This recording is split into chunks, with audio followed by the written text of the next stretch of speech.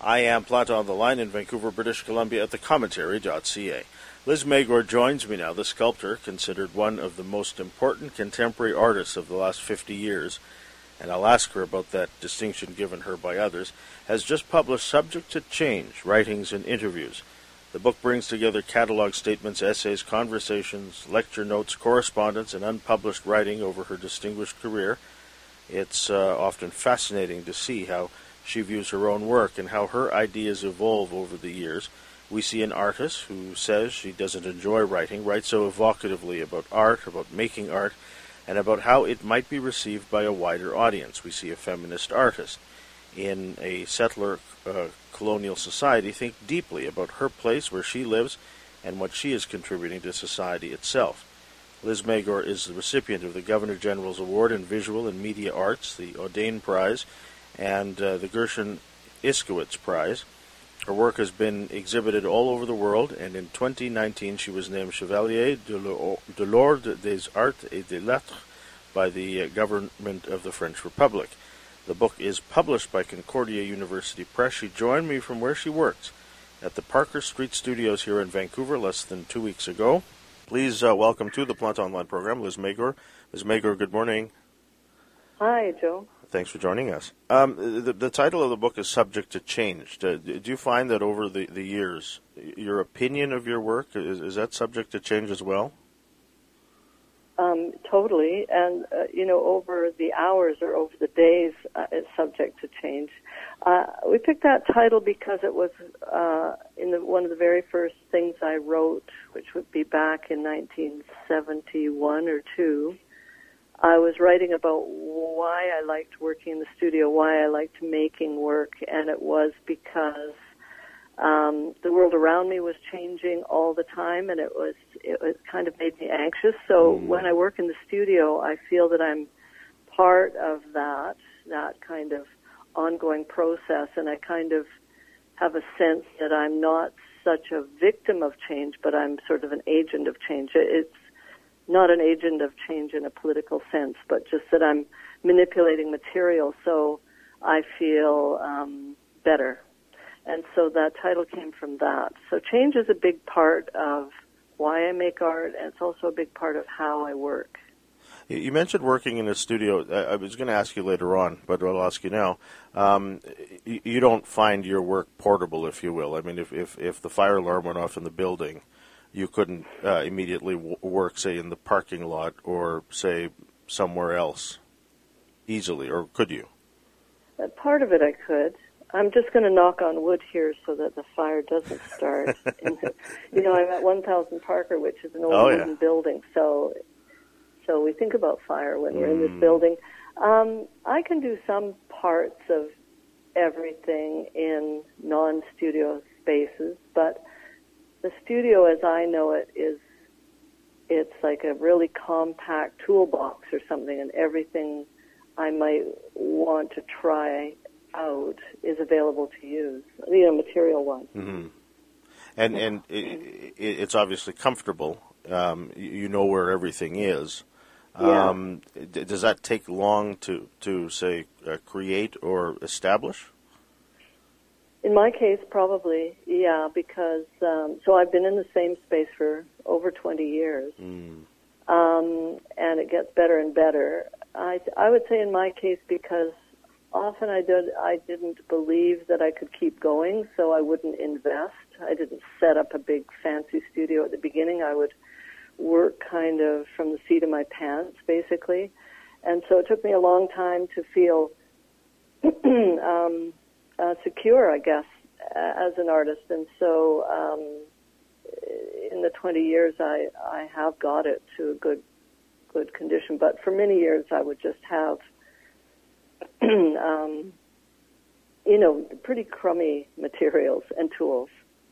Is that a part of the guilt that you there's an interview in the book that a conversation that you have with Ian Carr Harris, and you tell him about feeling guilty as an artist.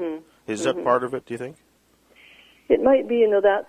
That's part of my generation's legacy, is that we felt in the 80s. And when I read that interview, I thought, oh, that guilt, that discussion about guilt that's in that interview with Ian from the 80s, that maybe doesn't make sense now because, so what I was going to say is that we could see that art was being sucked into the monetary system in a serious way, in kind of an irretrievable way, and that money was playing a big role in how artists worked.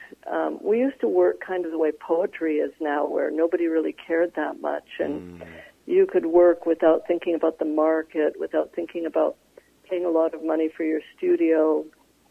And so as commerce took over, as capitalism sort of discovered art as the great, original Bitcoin sort of thing, we started to feel funny about being artists, and we talked about it a lot, about whether you could be an artist and avoid the market, whether you could turn your back on it.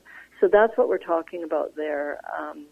I think by now, I don't know for sure, but it seems that happened, and it's a fait accompli that art now is part of investment strategies and,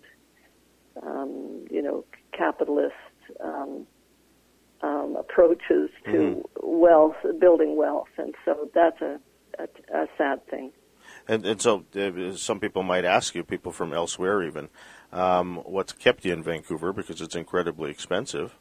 I would assume that's something that's been on one's mind as an artist, not just in recent years, but going back to the 80s, say. Has it? Well, in the 80s, I went to Toronto. So I spent all of the 80s in Toronto. That wasn't because Vancouver was expensive. It was more because Vancouver was asleep, or seemed to be kind of just too sleepy for me. It also seemed that art in Vancouver was turning in a direction that was towards photography, and photography with a conceptual aspect to it. And I didn't see that I could contribute to that discussion. And I met these sculptors from Toronto. They came to do an exhibition at the Vancouver Art Gallery. And I thought, I'm going to go to where these guys live, where sculpture is talked about and practiced. And so I left for about 12 years. And then I came back because my family's here, and I wanted to be around my mother while she was older. And the fact that it's expensive here, so, when you live here for a long time, you gradually, you absorb each increase in cost. Right. Inch by inch. It's not so difficult to be here long term as it is to move here from another place. Yeah.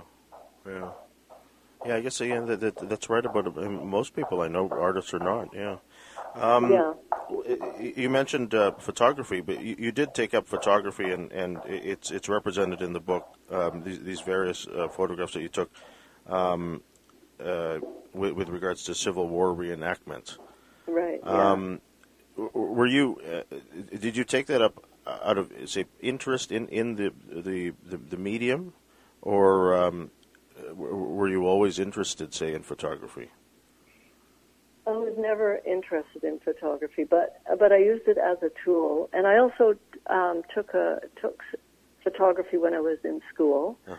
But that was a kind of reporter's photography. It was taught by a photojournalist, and so we were using simple cameras with fast film, black and white film, in just a Pentax. It wasn't in the studio. It was on the street. So I always had that kind of camera, just as the way people use their phone now for a camera to quickly record something they want to think about. So I never got very technical, didn't get very good at it. The most I did was get a slightly larger format, like a 2 1/4. I think I don't do it anymore, but I had a Hasselblad.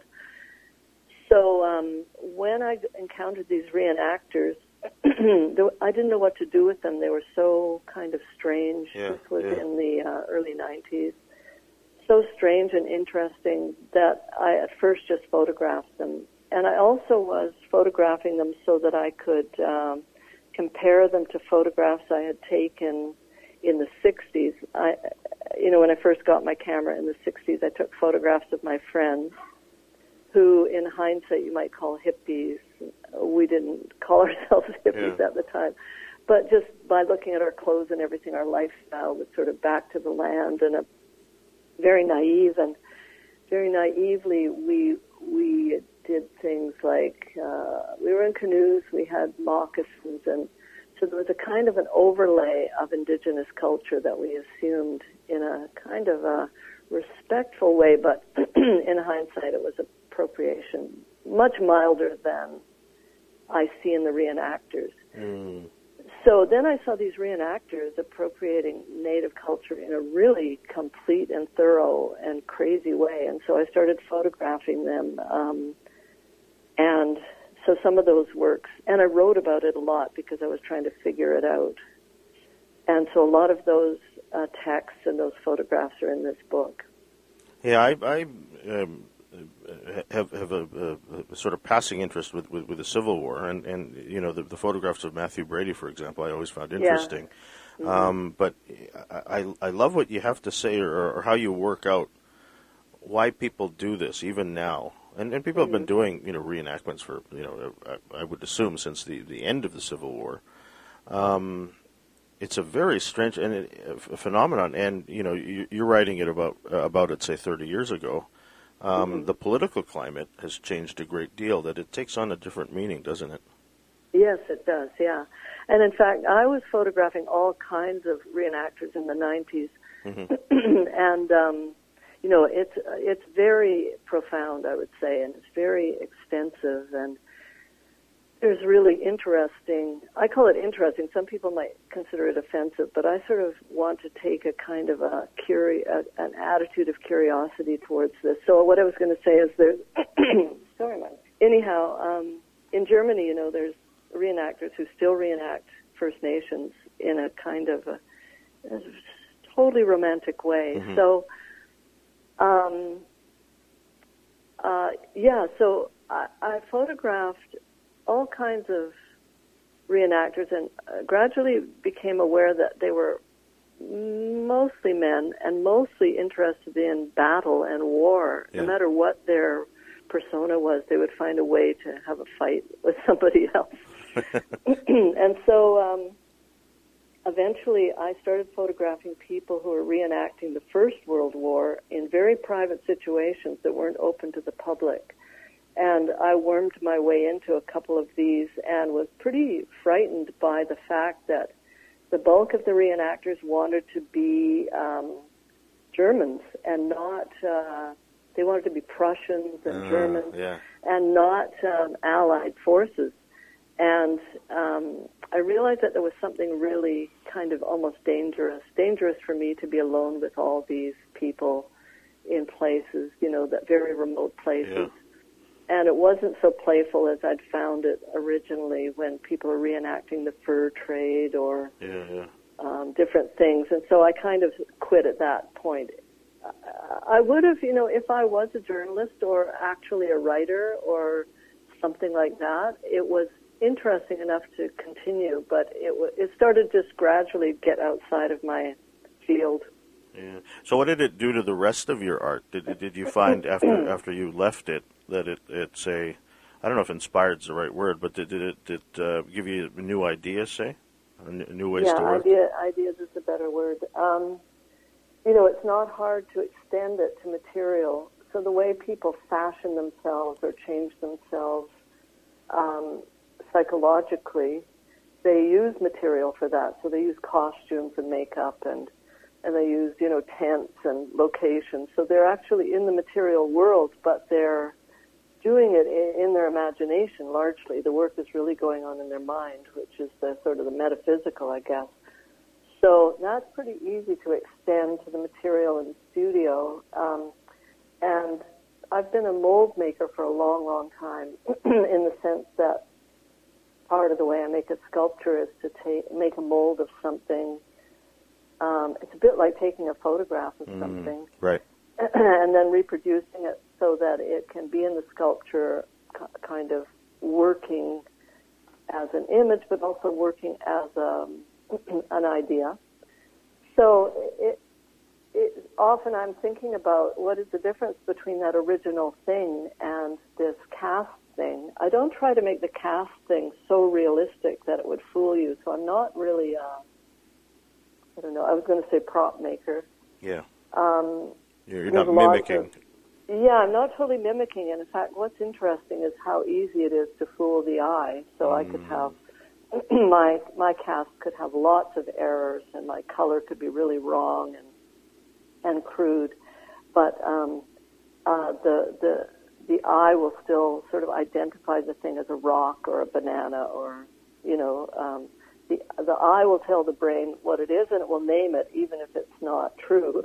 Yeah, yeah. So this whole thing about the tricks that the reenactors would use to trick themselves and to just go into this fantasy, that does operate. That is an interesting thing to think about in sculpture.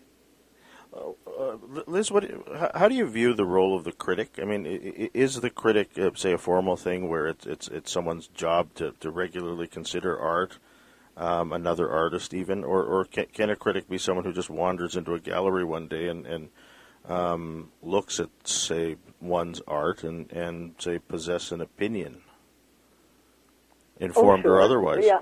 I don't know that we need to call them critics.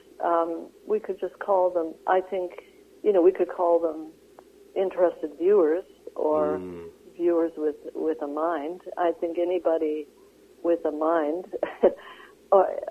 can look at something and think about it and come to some either misunderstanding or some opinion. That's sort of what we're supposed to do in a way. In the world, we're supposed to kind of think about things, I suppose. I don't know that we always have to come to judgment, though. Maybe I like the process of inquiry, or the process of asking questions. So with good critics, the people we call critics, I'm kind of more interested in the people who write from curiosity with quite intense questioning involved, and less interested in people who are doing a lot of judging and building of hierarchies. I'm really not interested in an art historical critique where you stack people up about who came first and who copied who and who was influenced by whom, because that's pretty incomplete. The information for that kind of arrangement is so incomplete that we don't have all the we don't know really everything that went on in any particular era in the past, because the recording of the participants was so incomplete. So art history, well, I'll say I'm not interested in art history, but there's sometimes I'm just very, extremely interested in some particular writing from some art historians, but they're in the minority. As the minority of art critics are interesting to me, not very many of them are interesting to me. Yeah. Well, you mentioned a moment ago about, say, one misunderstanding the work of the artist. Are you interested at all in hearing about that sometimes? I mean, people come to conclusions as to what they think you were attempting to do. Yeah. You must hear from them because of the internet. I mean, people email you or something like that. More now than, say, 30 years ago. Does that take up a lot of your time, say? No, I stay away. So I stay away as much as possible. It's not that I want to curtail what people think or anything. It's just that it's not pertinent to me. It's not my thinking.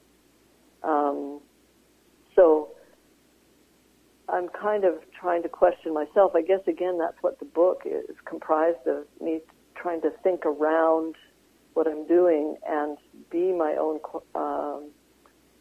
to interview myself and interview the work, or question the work and question myself. So I'm involved in that. It's not as though I'm sure about everything and I can't be influenced, but I want to do it in my own way. So no, I'm not open to suggestions of how to proceed.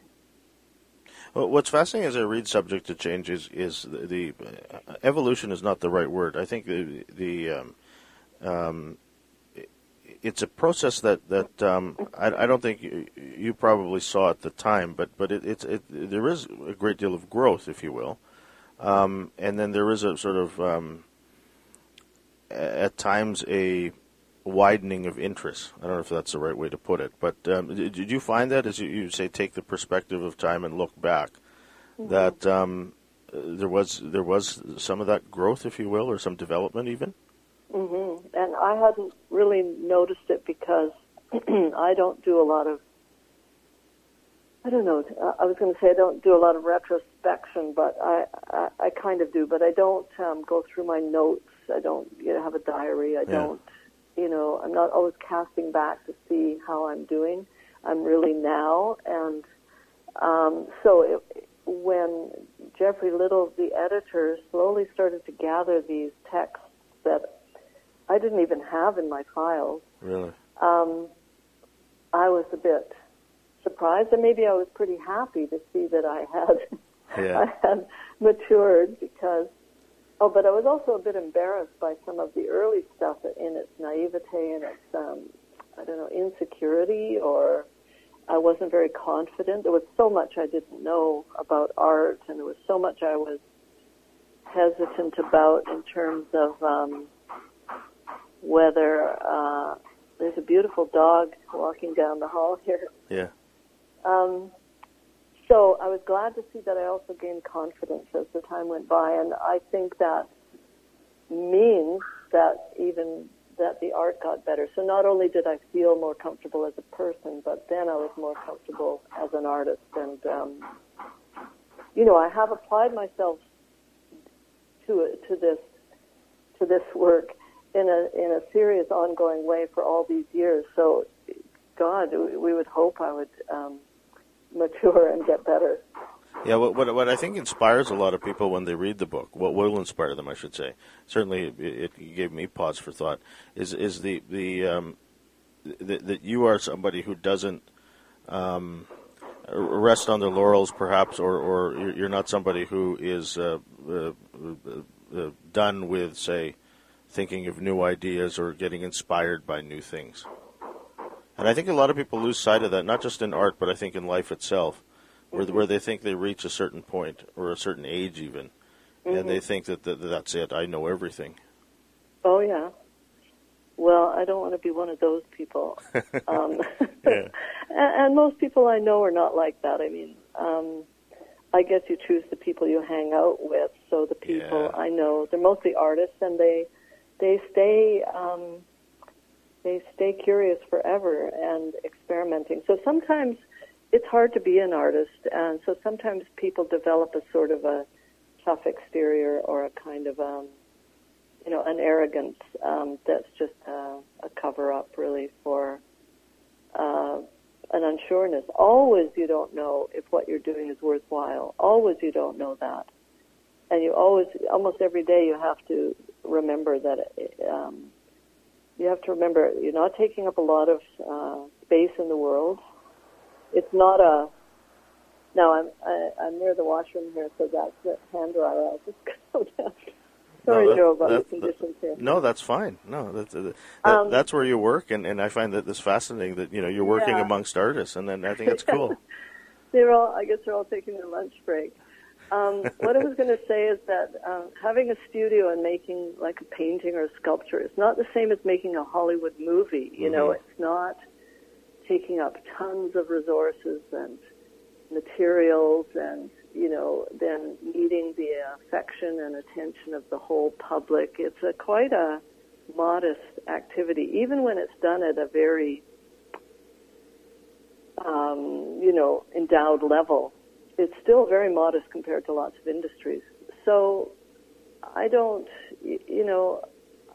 see the need to say I've arrived. I don't see the need to have a measure of my success that comes from outside, because really I'm paying the bills myself.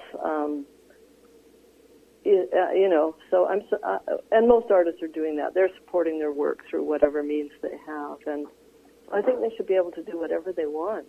Yeah. That's the beauty of it. That's why it is like poetry in a way. Yeah. These days I'm listening more to poets talk about their work. I listen to a lot of podcasts, and there's some really good ones with writers and poets, and they're kind of inspiring in their independence, I guess. Yeah, I talk to artists and more poets than artists, and I find, well, writers in general.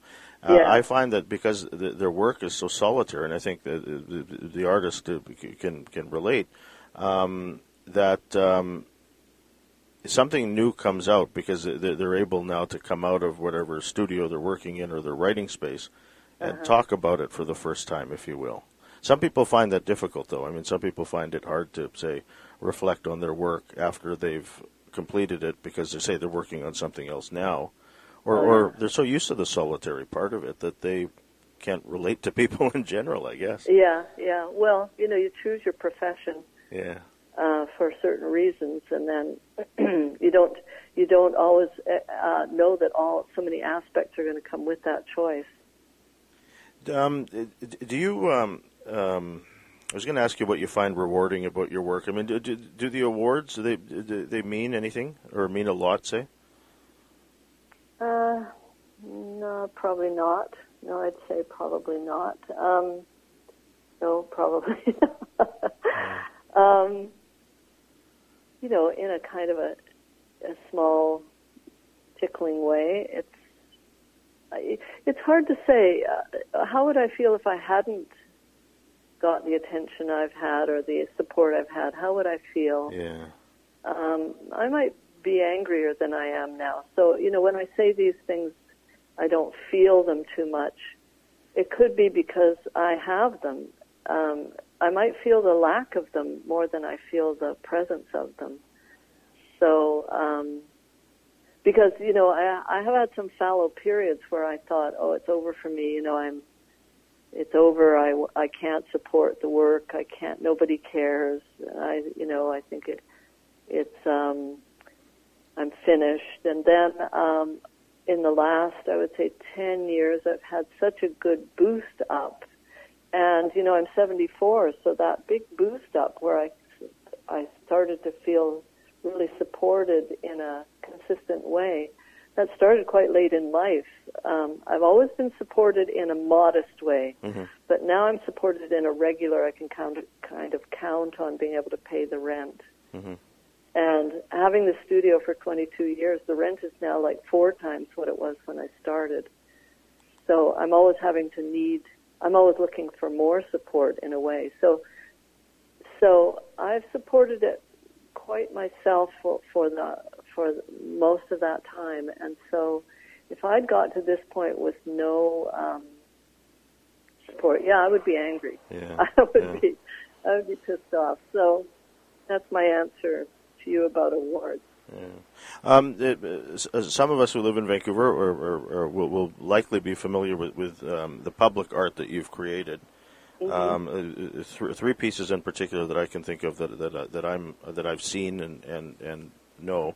Do you say? I'm trying to remember now. After reading Subject to Change, you don't really talk about that, do you? No, I don't think I wrote about those works. So, the writing was never to be in a book. It was always, there was some need for it, maybe in a catalog, or maybe I'm writing, and some of the pieces are about other artists' work. So the writing, and some of the writing is just me to try to figure out what I've done, so it's for my own purposes. But for the public works, for some reason, I didn't write about them, so there's nothing there. I was going to ask you about them, but now that I think about it, I think I'm more interested to know what you think about public art in Vancouver.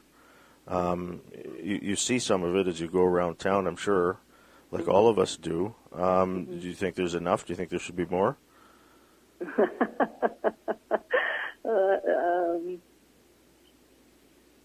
I think there should be more good public art. Maybe bigger budgets. Maybe I see too many small things. So everybody's doing something for $30,000 or $50,000. That's hardly enough money to really do something. Yeah. I think all of mine were at least $300,000, And even then, it's a real strain because you have to do something that can endure all the weather, and you have to pay really good people to produce this because it's bigger than the studio and all sorts of things. So 30,000, 50,000, you can't really do something enduring and substantial for that slight bit of money. So, yeah, I guess I would say more public art with bigger budgets would be a good idea. You just alluded to something that another piece in the book that I found fascinating.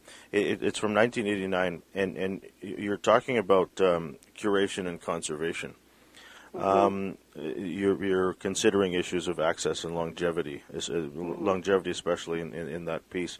There's one piece of yours whose name I forget now. I wrote it in my notes, but it's not on my sheet in front of me. Is it Time and Mrs. Tiber? Time and Mrs. Tiber? I think it was Dorothy or Resistance. Oh, yeah, Dorothy, a Resemblance. A Resemblance, pardon me. Yeah. And so that piece in particular is in the National Gallery's restricted list, which means that access to it is limited. And you write in that piece from 1989 that made you unhappy, that you considered making a replica so that it was accessible to the wider audience, if you will. Yeah. Did that episode did that influence the sort of art you made later, so that it would say endure, that people could see it, could access it later on? Probably it did.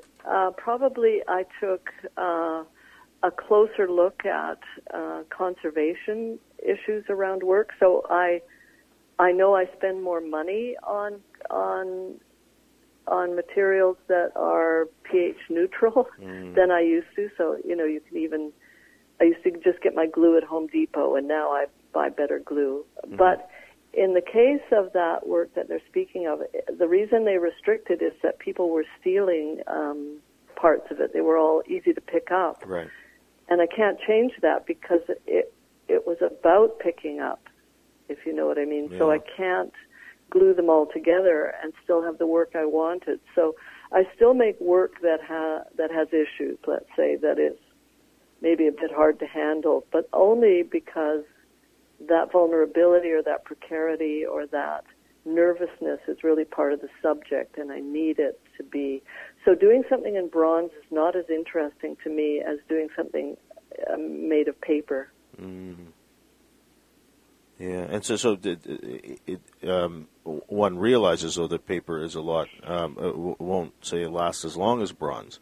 I know, but neither will my body last as long as bronze. So yeah. I'm kind of making work that has more of a relationship to a lifespan, a human lifespan, yeah, or a vegetable lifespan than I am to, I don't know, what other lifespan. Bronze can last for 1,500 years. Yeah. So when you look back at some of the pieces in Subject to Change, some that are not accessible now to you, if you will, if you will, like things that you can't see, do you miss them at all? Do you have say pleasant memories even? I mean, do you long for them to say return, if you will? Do I have pleasant memories? In a funny way, I love everything I've ever made. I feel love for them in a funny way. But it doesn't mean I have to be near them or see them.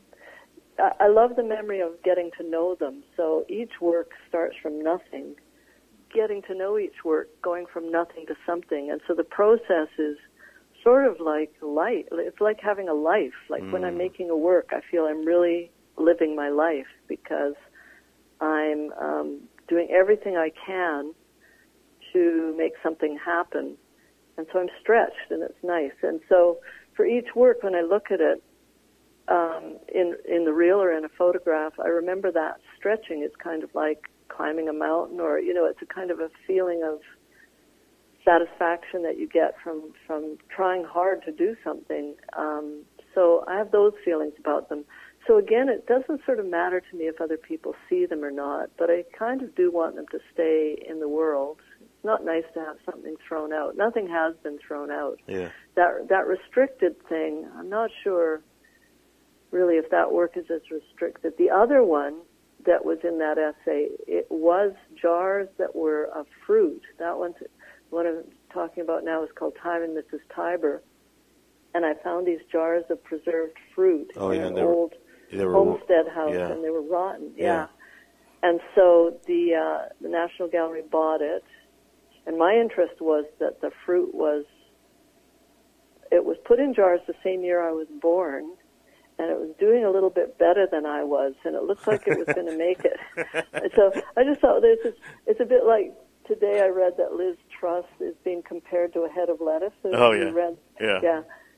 So it was a bit like that. So, but eventually the jars, while they were in the collection of the National Gallery, they developed botulism, which is really, really, really poisonous. So they wanted to get rid of those jars, and I've worked with them to replace those jars and so on, because I don't want the work to disappear. Yeah. But they said they would irradiate them and kill all bacteria. And I said, well, then the work doesn't exist anymore if it is dead.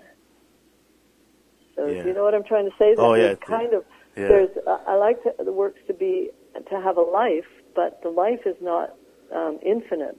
Yeah. And because I'm actually thinking about all the things that make our lives beautiful and scary at the same time. So all that vulnerability in a person, not just in their body, but in their mind and their relationship to things and people, is really the content of my work. So I can't remove the form and the material from that subject. I can't make the form and the material unvulnerable or permanent and safe. Otherwise, I wouldn't be doing what I'm saying. Yeah, that piece I found. I'm still thinking about it after reading it several days later. If you're giving life in terms of creating a piece of work, what does it do to your own life? I know a lot of artists create art to become immortal, if you will. I mean, you don't know people. There's nobody like that. Do you think there are people like that? Oh, I think people create art to last longer than their life and to say create a legacy. I mean, there are people like that, I'm sure. I mean, people write books to be read hundreds of years from now. I think that's more ego than anything, than craft even. But I think, I don't know. I think there's some people who do that. And, okay, but I would say they're in the minority because even you might hope as a byproduct that something lasts. If let's say you're writing a book, you hope it doesn't just end up in the bin after a year or on the the remainder shelf or something. But the writing of it can't. I don't know that it can be for longevity or for legacy. That's crackers. But you have been described, Liz, as somebody who is one of the more important contemporary artists of the last 50 years. When you hear things like that, when you hear praise like that, or these things that appear in one's bio, if you will, or in news reports, do you feel like that? No. That's just marketing language that somehow bled over to other measurements. It's just, it can't be. First of all, I'd say, what does important mean? And no one could answer that, I'm sure. So that's just bad thinking. That's just not very thoughtful. When you look back at your writing, though, that appears in Subject to Change, I guess some people will read the book and find wisdom in there. I mean, aspiring artists, I'm sure, or young people. Do you see some of that wisdom itself? Wisdom. Joe, all these questions you're questioning me as though I'm like a sage up on a mountain. I hope there's nothing in the book that indicates I think of myself that way. No, that I aspire to that. No, I don't think you do. But I mean, I can't help but read the book and think, man, that's smart, or that's that's useful, if you will. Or there was a couple of things in here that I found. incredibly edifying. And I thought, that's a great way to look at life. How did she get there? Okay. Well, that's good to hear. I'm glad that's your. And so you don't see it that way, I guess, do you? I hope it's a bit that way. I hope it is that way. It's a bit funny. It's quite a fat book. It's fatter than you would think. And a lot goes into making a book. So you kind of hope that it's worthy, that what's inside is worthy of this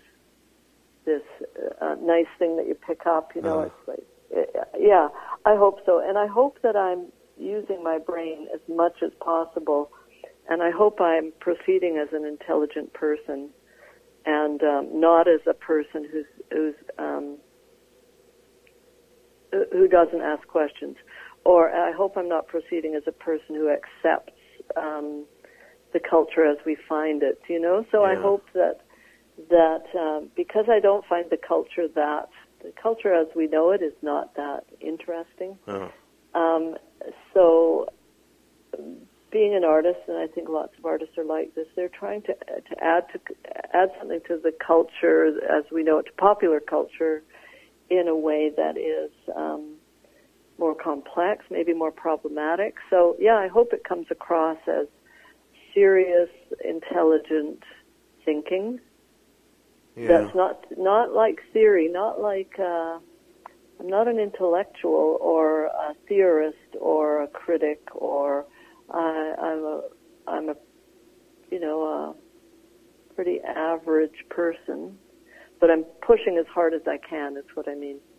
Yeah, I mean, the things in the book that I probably don't understand or don't agree with, but I found the way that you work out your thinking on various things incredibly interesting, and it made me think about, say, other things in one's own life, if you will, and made me reconsider how I look at art or how I look at life itself.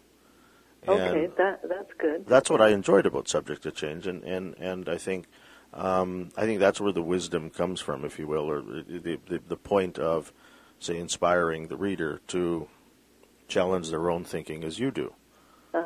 Yeah.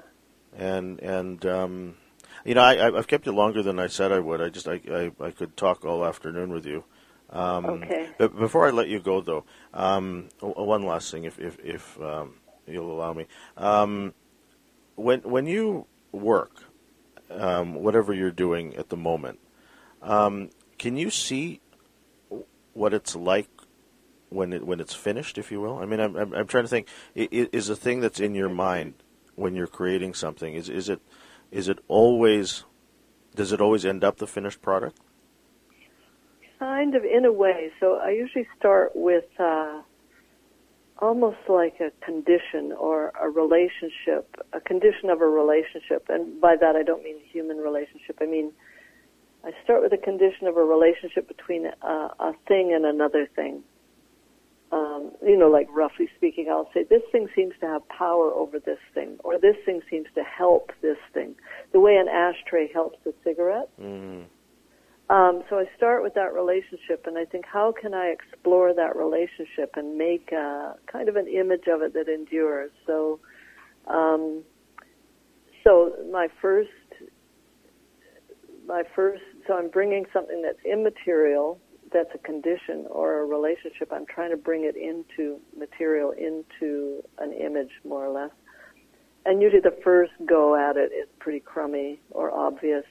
And then I just do iteration after iteration, keep refining it, keep hammering it, kind of till I want to get out all kind of cliche parts. I want to get rid of all parts that aren't doing lots of work. Again, it's like writing a poem where, with that economy of means, you don't have as many words in a poem usually as you do in prose. Mm-hmm. So each word in a poem is working really, really hard to be as to have as much scope as possible. So I work that way, and so gradually I get the thing made. And often I don't have an image when I start, because certainly it develops, from step through step through step. So So no, I don't start with an image and work towards the image. I start with a condition, and I'm trying to capture that condition in an image, but I don't know what the image is when I start. I talk to novelists sometimes, and they talk about having an idea, and then, say, as they're writing the idea, take on a life of its own and sort of lead them along. Does that happen to you? Yeah, it's a bit like that, too. Yeah. So this condition I'm talking about, then I'll explore what do I mean by the ashtray and the cigarette have a relationship. So I'll explore it, and it does open up. And so that's when it has a life of its own in a funny way. You mentioned working there on Parker Street. I've interviewed other artists there in the past. What's your own relationship with the other people there? I mean, I'm assuming because you're all artists and you're all working in the same thing, it's like working in any other office. I mean, if you are in an office where it's all accountants, for example, there's some interaction, but it's generally solitary. What is it like for you there? Do you know what surprised me? Last year I discovered there were over 300 tenants in these buildings. So it's associated, people associate it in their mind with visual artists, but I don't think of the 300, I don't think even half of them are artists. But in maybe the last 10 or 12 years, the building's been associated with visual arts because of the culture crawl. So many artists use their studios also as their retail outlet during the culture crawl, and they are a very tight group. There's other things. There's, I think it's called Parker Salon, and a group of people have a gallery called Gallery George. And so those people who use their studios in a big way, that they produce there and they market their work in the building and they sell their work in the building. They kind of use the building in a different way, and so they see each other and they're with each other in a way that I'm not with them because I only produce in my space, so I'm not going to meetings about exhibitions with everybody. Hi, Sylvan. But there are some artists, so the minority of artists in the building are like me.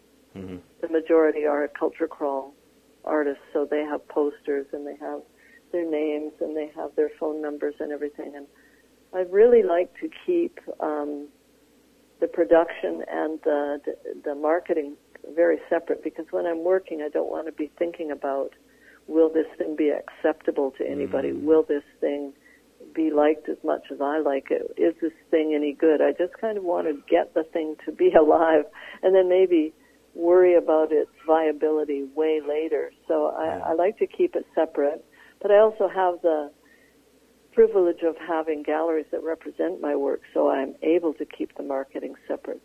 But I do think that if you can work with the marketing separate, you maybe have a better chance to keep them separate, if you know what I mean. Like if you bang them together right away. In other words, if you make work for a certain audience, you'll be limited to that work for a long time. You won't be very free to change your work.